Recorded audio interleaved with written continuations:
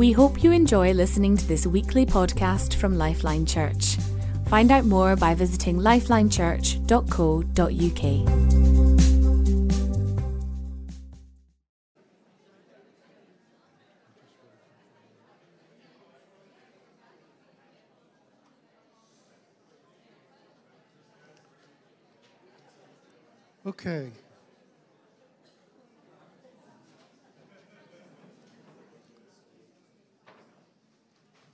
Starting last week and moving on for the next 2 or 3 weeks, we're setting out what we believe God is saying to us in terms of the next stage, an exciting stage. So Jamie's going to carry on, share with us the next session. Okay, hello everyone. Just doing a little sound check while I'm talking to you. Okay, right. So today I want to talk a little bit about households together with Christ at the centre. But let me start by giving us a little recap where we got to last time. So John spoke last time about this idea of the battle cry. Now, just in case you're not familiar with what a battle cry is, I've got this little clip for us.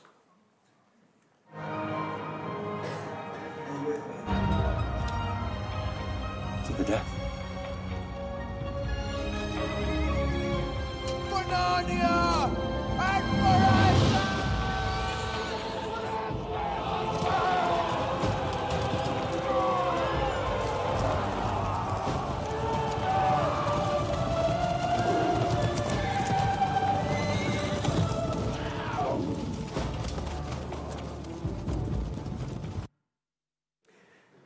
So, what a lovely day to be at battle. I'd love to be there. It's a lovely day. So, the essence of a battle cry is the commander or the leader says, now's the time to move forward, and people respond to that. And so, what John was talking about last week was we feel that God is saying, particularly now is a time to advance. Get out of the trenches, follow him into where he's leading us. And so we looked at some of the things that you need to be able to respond to a battle cry. And then I got up and talked a little bit about this idea of being part of a great project. And so in the story of Nehemiah, Nehemiah's has the job of rebuilding the walls around Jerusalem. But there's a lot of opposition to him doing that. People in the local area trying to confuse the people or intimidate them or even violently attack them while they're doing that job. And there's one point where the enemy decides, let's try and trap Nehemiah by trying to get him to come down and negotiate. And Nehemiah says, I'm part of a great project. Why should I come down to talk to you? So the essence was, I don't want to get distracted by what you're trying to do because what I'm part of is so immense, so amazing. I want to keep focused on what I'm doing. And so we took a little bit of time thinking about, so what is our project, our great project that he's given us? And so there was 3 pieces of the puzzle that I feel that we've already got, and there's probably other pieces of the puzzle which we haven't seen yet. And so what we want to do is focus on what we can see at the moment. And so when we talked about this last week, the first piece of the puzzle of our great project is God is calling us to be households together with Christ at the center. He's calling us to minister the Spirit, and he's calling us to have a sharper witness. We're going to look at these 3 pieces of the puzzle over the next 3 weeks. So starting with households together with Christ at the center. When I spoke last time, I said there was 3 elements to this. So parents will be released from a sense of failure and embrace the God-given call to lead their families.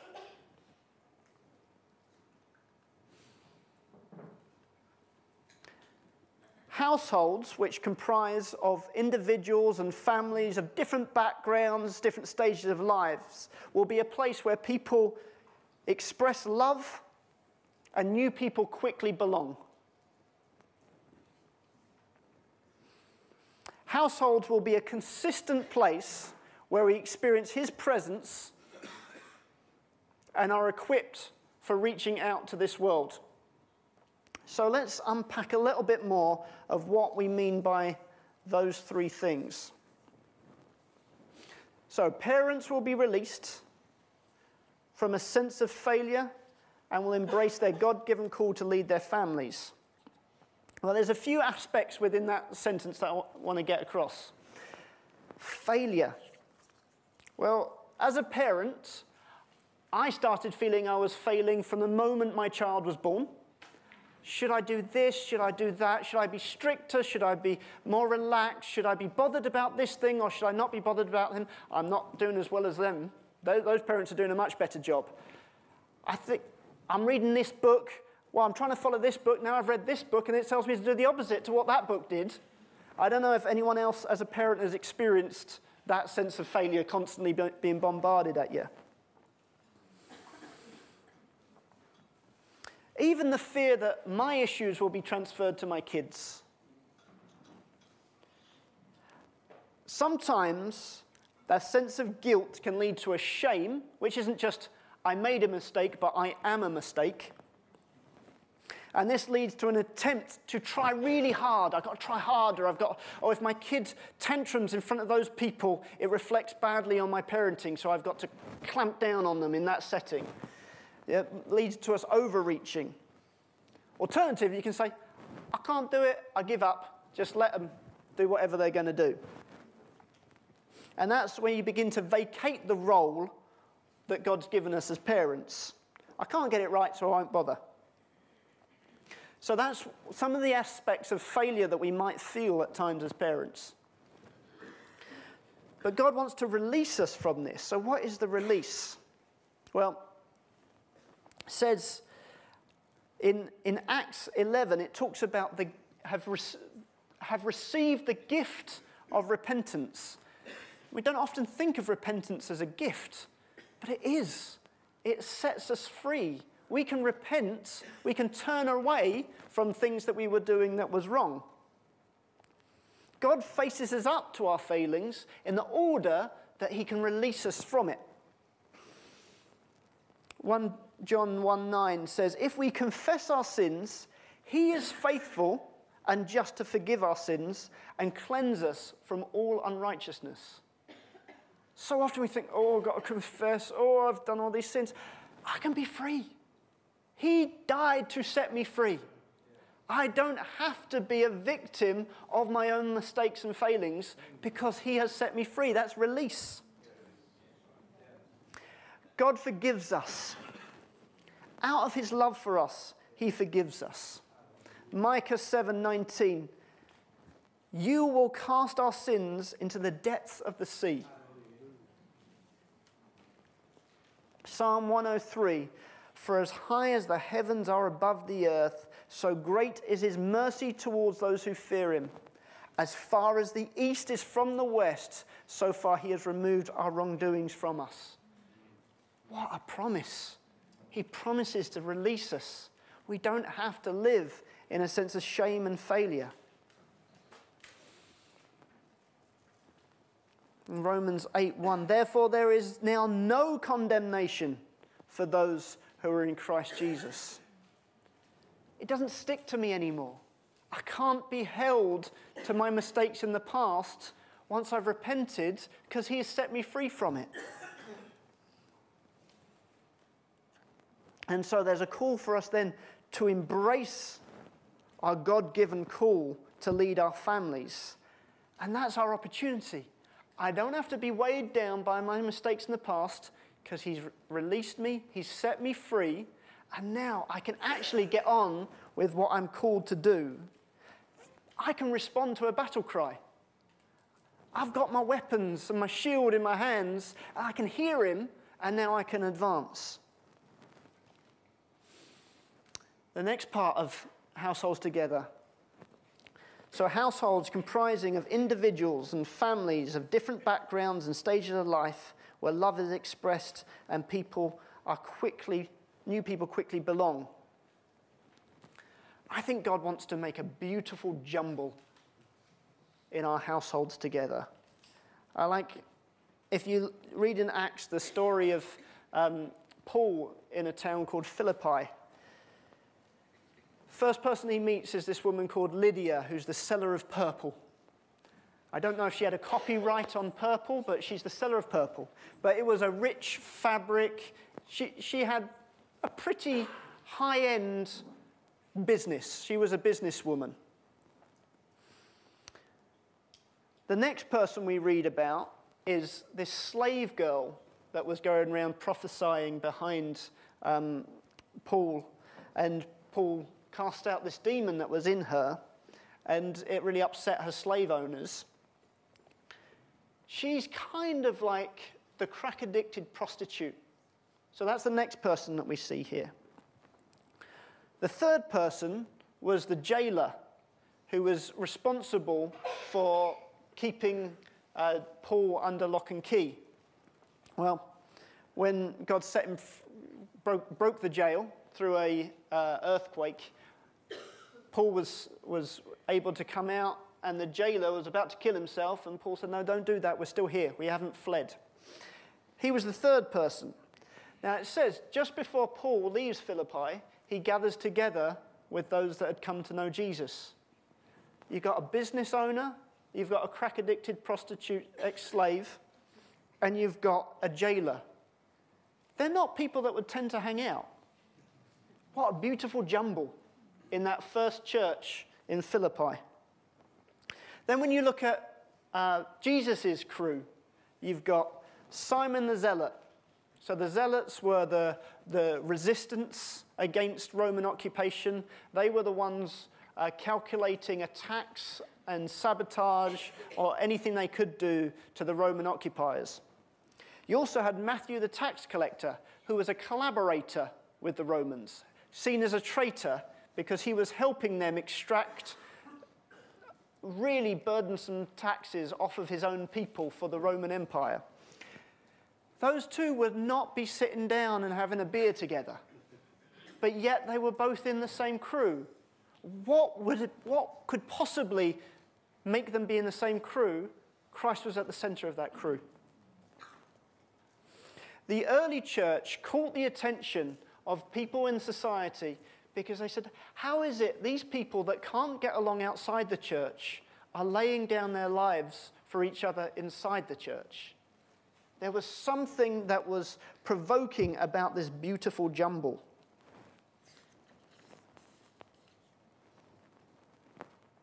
Be a place where love is expressed. As we see him and we experience him, we are touched by his love for us. That causes something in us to come alive. Something is put inside of us that has to find its expression outwards. We're transformed to be more like him. We desire to be more like him. We're enabled to love like him. And John 15:12 says, my command is this, love each other as I have loved you. Wow. How has he loved us? Laid his life down for us. That's how we're being measured to love. And that's what it's going to look like in these households.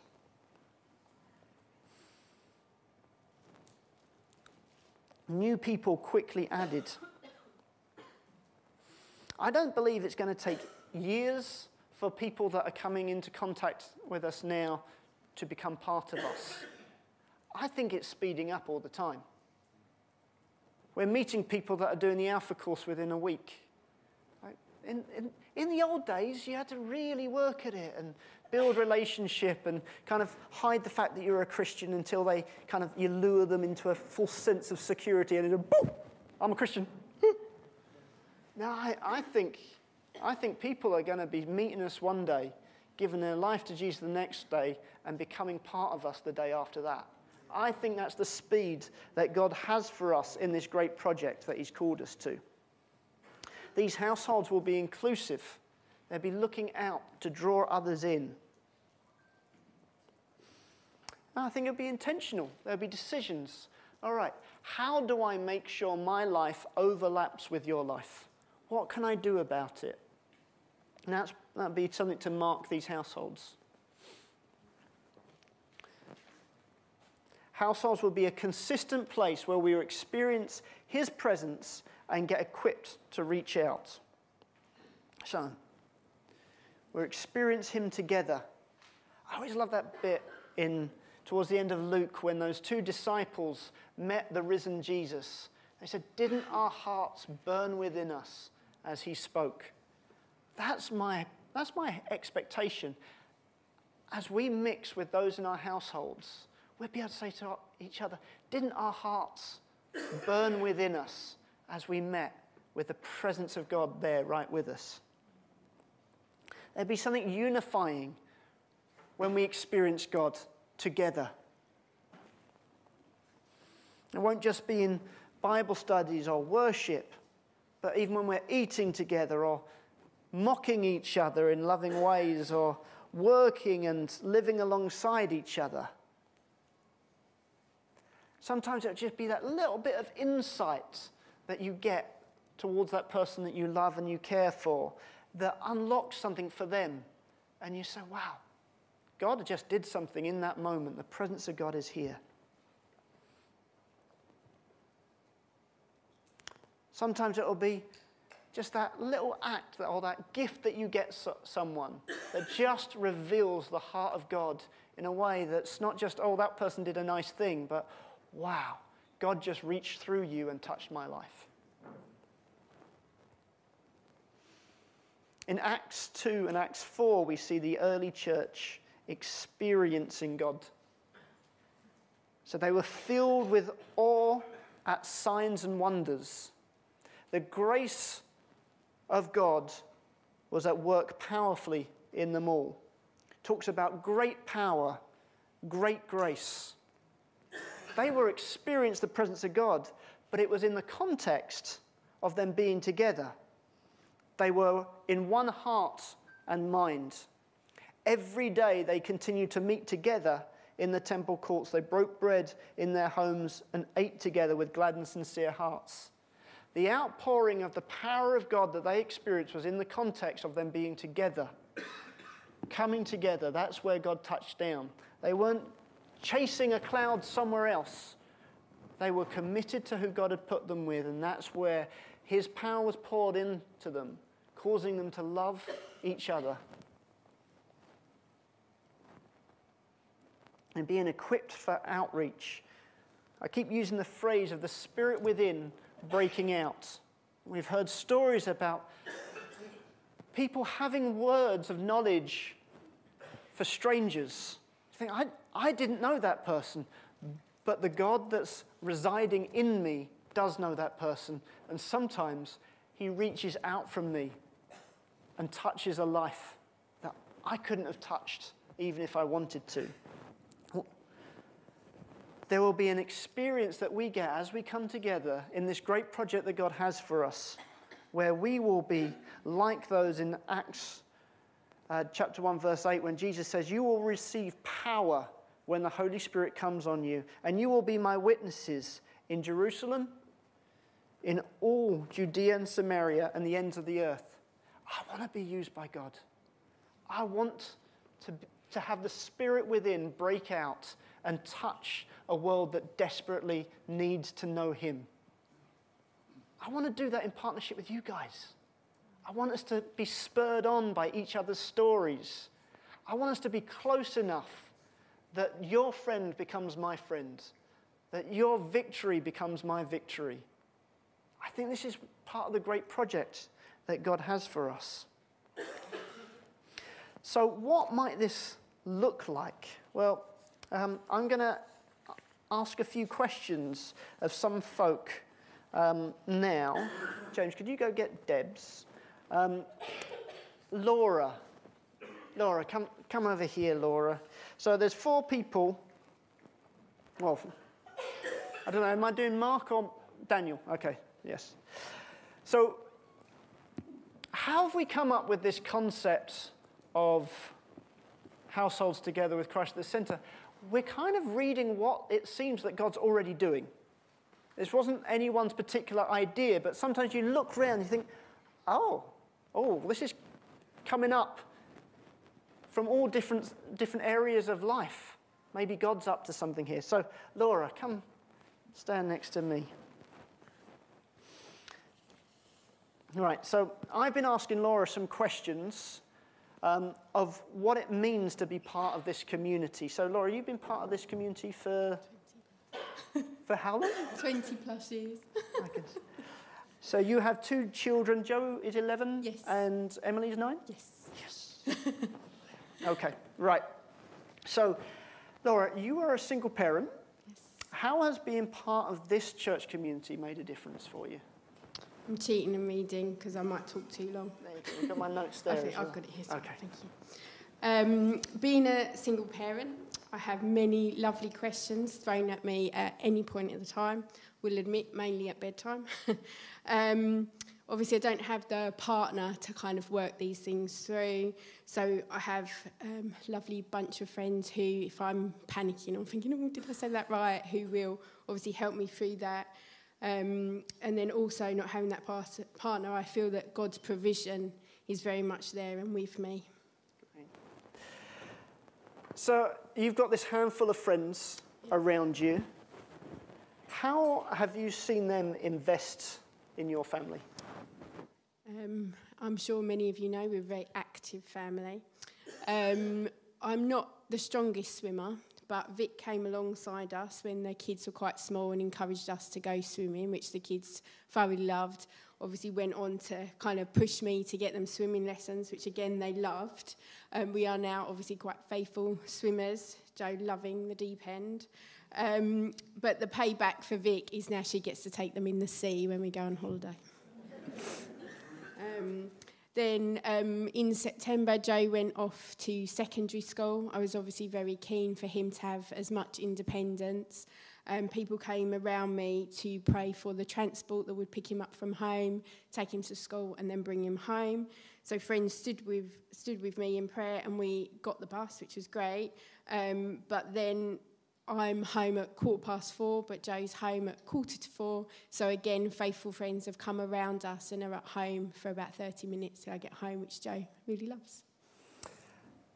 Do you get time just to hang out with people, or is it just practical support? No, lots of friends.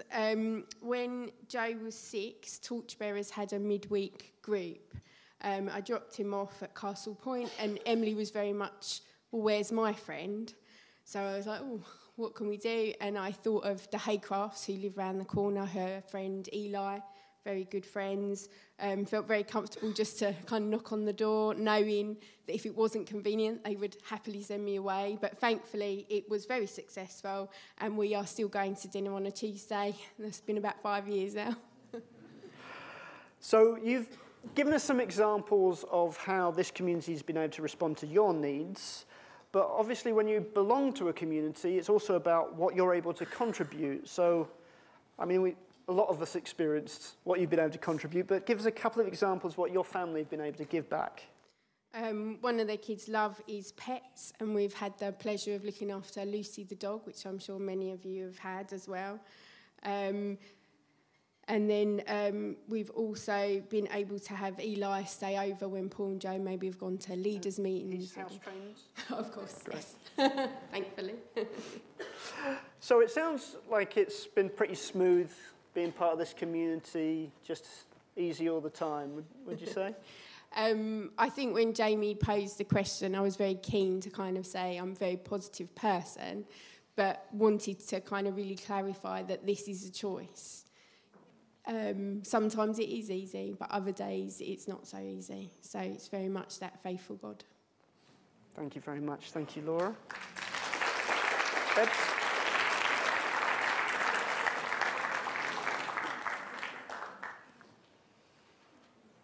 Right, Deb's our second person, giving us some insight. So Debs, last term you invited some of the parents and carers to join to do a Parenting for Faith online course, which is delivered by our friend Rachel Turner. Now, those that don't know, Rachel Turner has a real gift for inspiring parents who feel discouraged with their efforts to lead their kids to a relationship with God, or by the results not happening. Was there any evidence that our parents got inspired again? Yeah, I mean, we all had a great time. Who can not have a great time? Listening to Rachel, it just helps you feel like, okay, this isn't like a really big, difficult thing for me to start to just drop into conversations, stuff about how I love God. So giving like a window into my relationship. I've had parents say, yeah, well, that's challenged me to be a bit more open with my own walk with God and how I process things and how I do stuff. I think as a church we've talked a lot about chat and catch, but Rachel Turner's stuff is so much more than that. Mm-hmm. It's about a walking relationship that you have with your family. Mm-hmm. That means that you can ride the waves of what your kids are talking about. Maybe, some parents have said to me, the whole thing about me getting in the way between my child and God, I've really been helped to just step back and let the child answer the question themselves almost, like pose the really difficult question about what they think, and then just walk with them in a more relaxed way rather than, right, this is my opportunity to bring God. It's more like we're all just living. We don't teach our kids manners by thinking, I've got to teach them to say yes, please. It's just a thing we do. And I think the thing about parenting for faith is not about being condemned. It's about, this is my love relationship with Jesus. How can I be open to just let my kids see that? Mm-hmm. Not like a little thing that happens on a Sunday, but it's the thing that I journey through the week with. Good, thank you. I don't know if that answers your question. Near enough. So parents were able to leave this course thinking, you know what, I can do it. There is something, there's something I can offer here. So we've said from this platform before a number of times that we want to see God reveal his love and sense of adventure that he has for our families. That will be so inspiring for our parents that they say, you know what, I want to lead my family into this. I want to lead them out of the trenches into the adventure that he has. Any sense that parents were seeing things differently in regards to that? Yeah, I mean, we had a variety of people, not just parents, on the course. And one of those adults who wasn't a parent just said, do you know what, I've realised I don't have to have it all together. You know, this is a journey that I'm making with these children that I interact with. And I don't have to be the perfect person. We can journey together. And if I don't understand or know what the answer to their questions, we could look it up together, or we can, it doesn't have to be that I've got all the answers. Mm-hmm. And in fact, I mean, think to yourself, when you've got a question, it's annoying sometimes when someone tells you the answer. Just think, I like to think about it myself. I like to decide and ponder it myself. And I think that's a lot of the parents have said, just stepping back. Just saying, well, what do you think? Yeah. And then unpacking some of the stuff. And at the heart of it, we as parents, as friends, as adults, our knowledge of God, if a kid says, blah, blah, I'm going to, kick my friend, we can say, no, I'm not sure that that's how God would have it, because that's not the God I know. Sort of, do you know what I mean? It's not really complicated. Great. Thank you very much, Debs. You can go back to children's work now.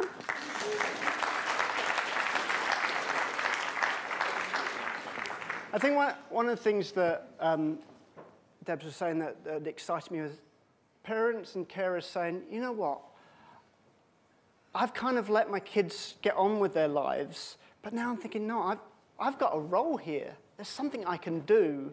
And what she was just describing, that sense of, wow, God's got an adventure for them that I get to be part of, and I get to witness and see and at times input into. I won't tell you that other story. I think the other person needs to tell you that one. Right, Dan, come tell us about your story.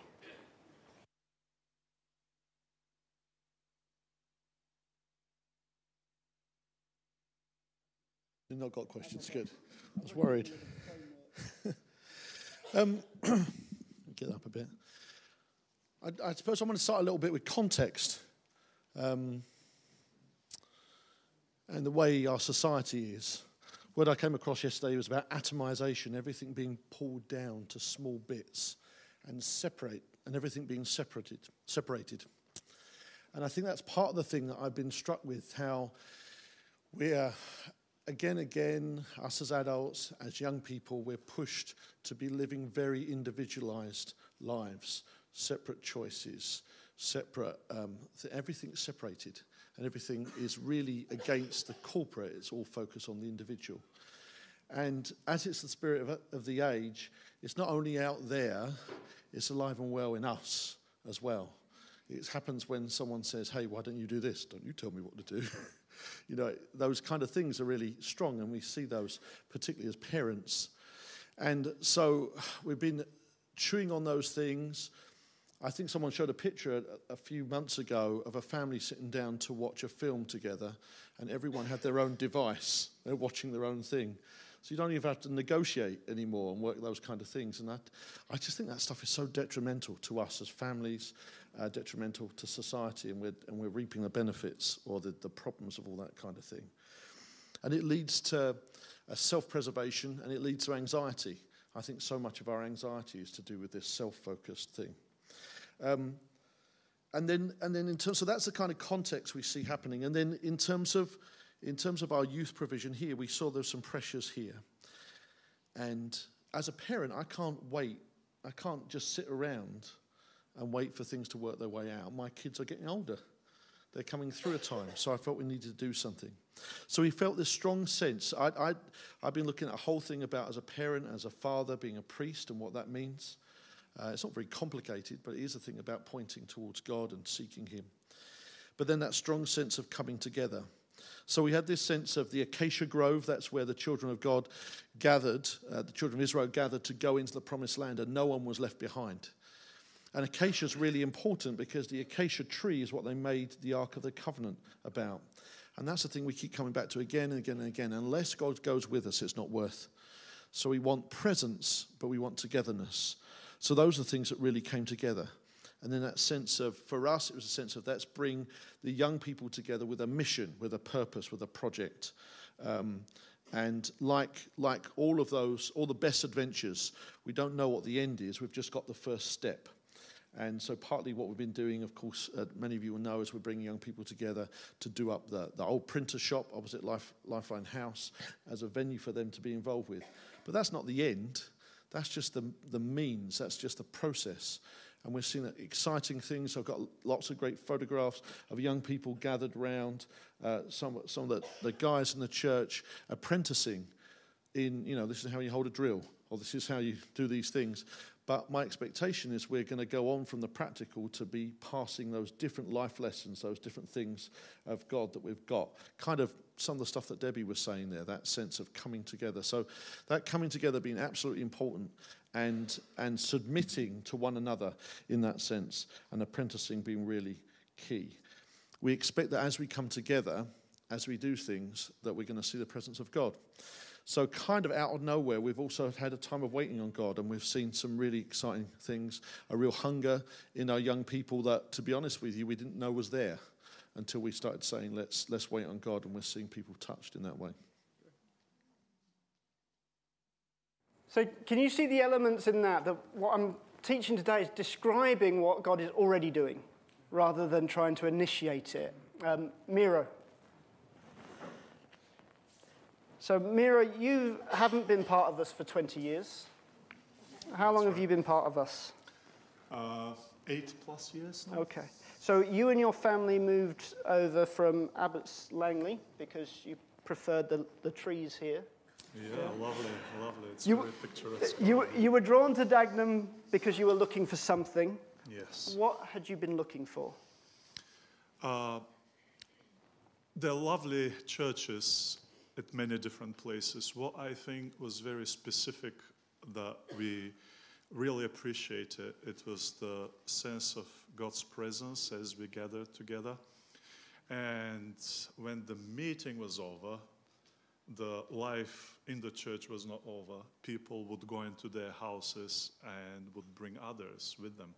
So I remember when we started coming, it was not just the meeting here, but we would go and spend time with the Johns, with the Novembers, and really this strong sense of people living together, connected with relations. So that was great. So you hungered for that expression of church that you often talk about in Acts, the early church, where people express love through serving, caring, spending time together, worship, learning and surrendering to God together. You found a kindred spirit here, but your quest still is going on. How are you currently practicing this type of community that you've longed for? Yeah, so it was amazing that when we first came, we found a place where we can be ourselves and belong, really. Didn't have to be something different. We Bulgarians, after 10 years in this country, for the first time having local English friends. So that for us was, wow, these people here are kind of a different breed. And it felt we can belong here, really. God really deepened that passion in our hearts over the time. And God showed us what we felt is we met once. We were encouraged to meet Hate Crafts and Ferrugious. And we got together, shared our hearts, and it turned out that all these three families have common hearts, common passion to spend more time together, to share our lives together, not just the older people, but also involve the youth, and get the whole families together, really. So we said... When you tried to put that in your diary, yes. You had to put a name on it when you guys met together. And I was saying, God, what is this going to be? So I'm now deciding what words to put in my diary. What is this event? And I felt God is telling me family together. And I put that family together because it's the whole family and not fragmented, as Dan was saying, but we are together. And I felt also he's saying with Christ at the center. So when they meet, different ones of them take so they meet and they eat together. Different ones in the families will lead the discussion or the Bible study together. But is it just a meal and a Bible study? What is that? Does that sum it all up? It's part of it, but what I think we really want is to have these true connections, relations, walking together, living together. So it's not just the time when we meet together. We actually, Josh comes over and spends time with Darena, planning their trip to Sierra Leone. Recently we had Noah, bless him, he had an injury, hurt his knee. So here is Joe coming over and Mara making cleaning dressing the wound. Yes, and so I think it becomes natural, it becomes family, but it's not just my family, but it's now expanded into three others, and I love that. Great. We all love that. Thank you very much, Mira. So, in those stories, yes, there might be Bible study, there might be times of worship together, but it can't be confined to just that. These are lives lived together, overlapping, and that sense of discovering Christ in the process. So those four examples are things that we were hearing kind of bubbling up from the ground, from all over the place. You probably have some expressions of these going on as well. And when Miro was talking to me, he said, we're on a journey. We're discovering what this means. Are we there yet? No, there's further to go, but we are enjoying where God is taking us. And that's part of the great project. This is one of the things that God is doing with us. So I think we're looking at a connectedness to the Spirit.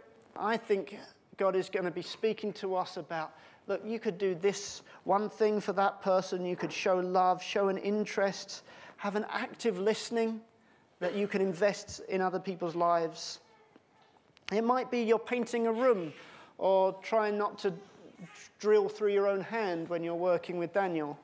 And while you're doing that, you're asking, what's God up to you in your life?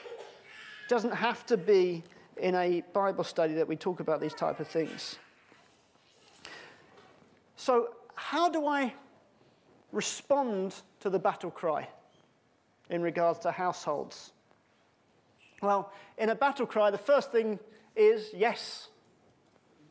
It's not a time for negotiating. If the commander says, attack, you go, attack. So, yes, Lord, this is what you're doing. I want to be part of it.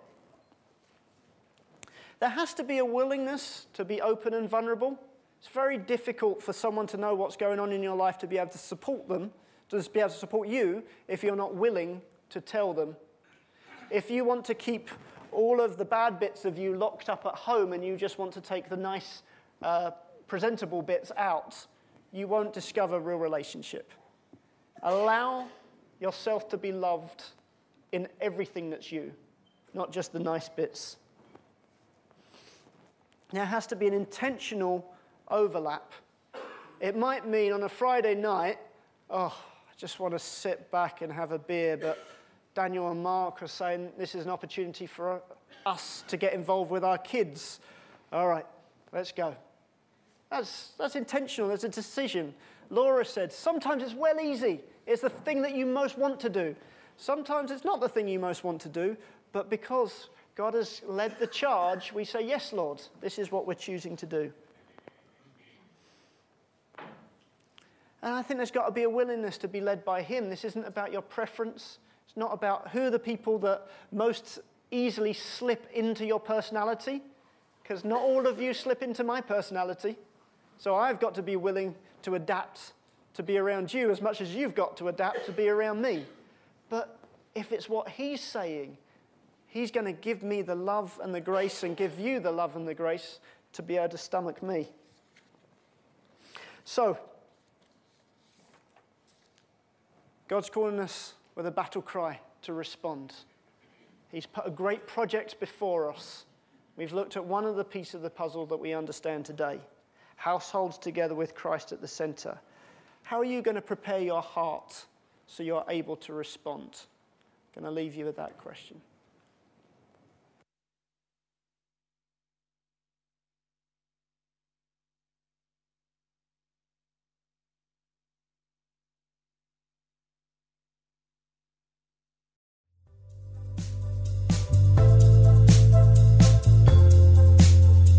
Thank you for listening to this podcast by Lifeline Church. We hope this message has been an encouragement to you. We are a relational church with a passion to demonstrate God's love to one another and our surrounding community in real and practical ways. We believe that God has called us to have an impact on our families, our communities, and our nation. We'd love to connect further with you, so please do visit our website at lifelinechurch.co.uk, on Facebook, lifeline.church.uk, or Twitter @LifelineUK.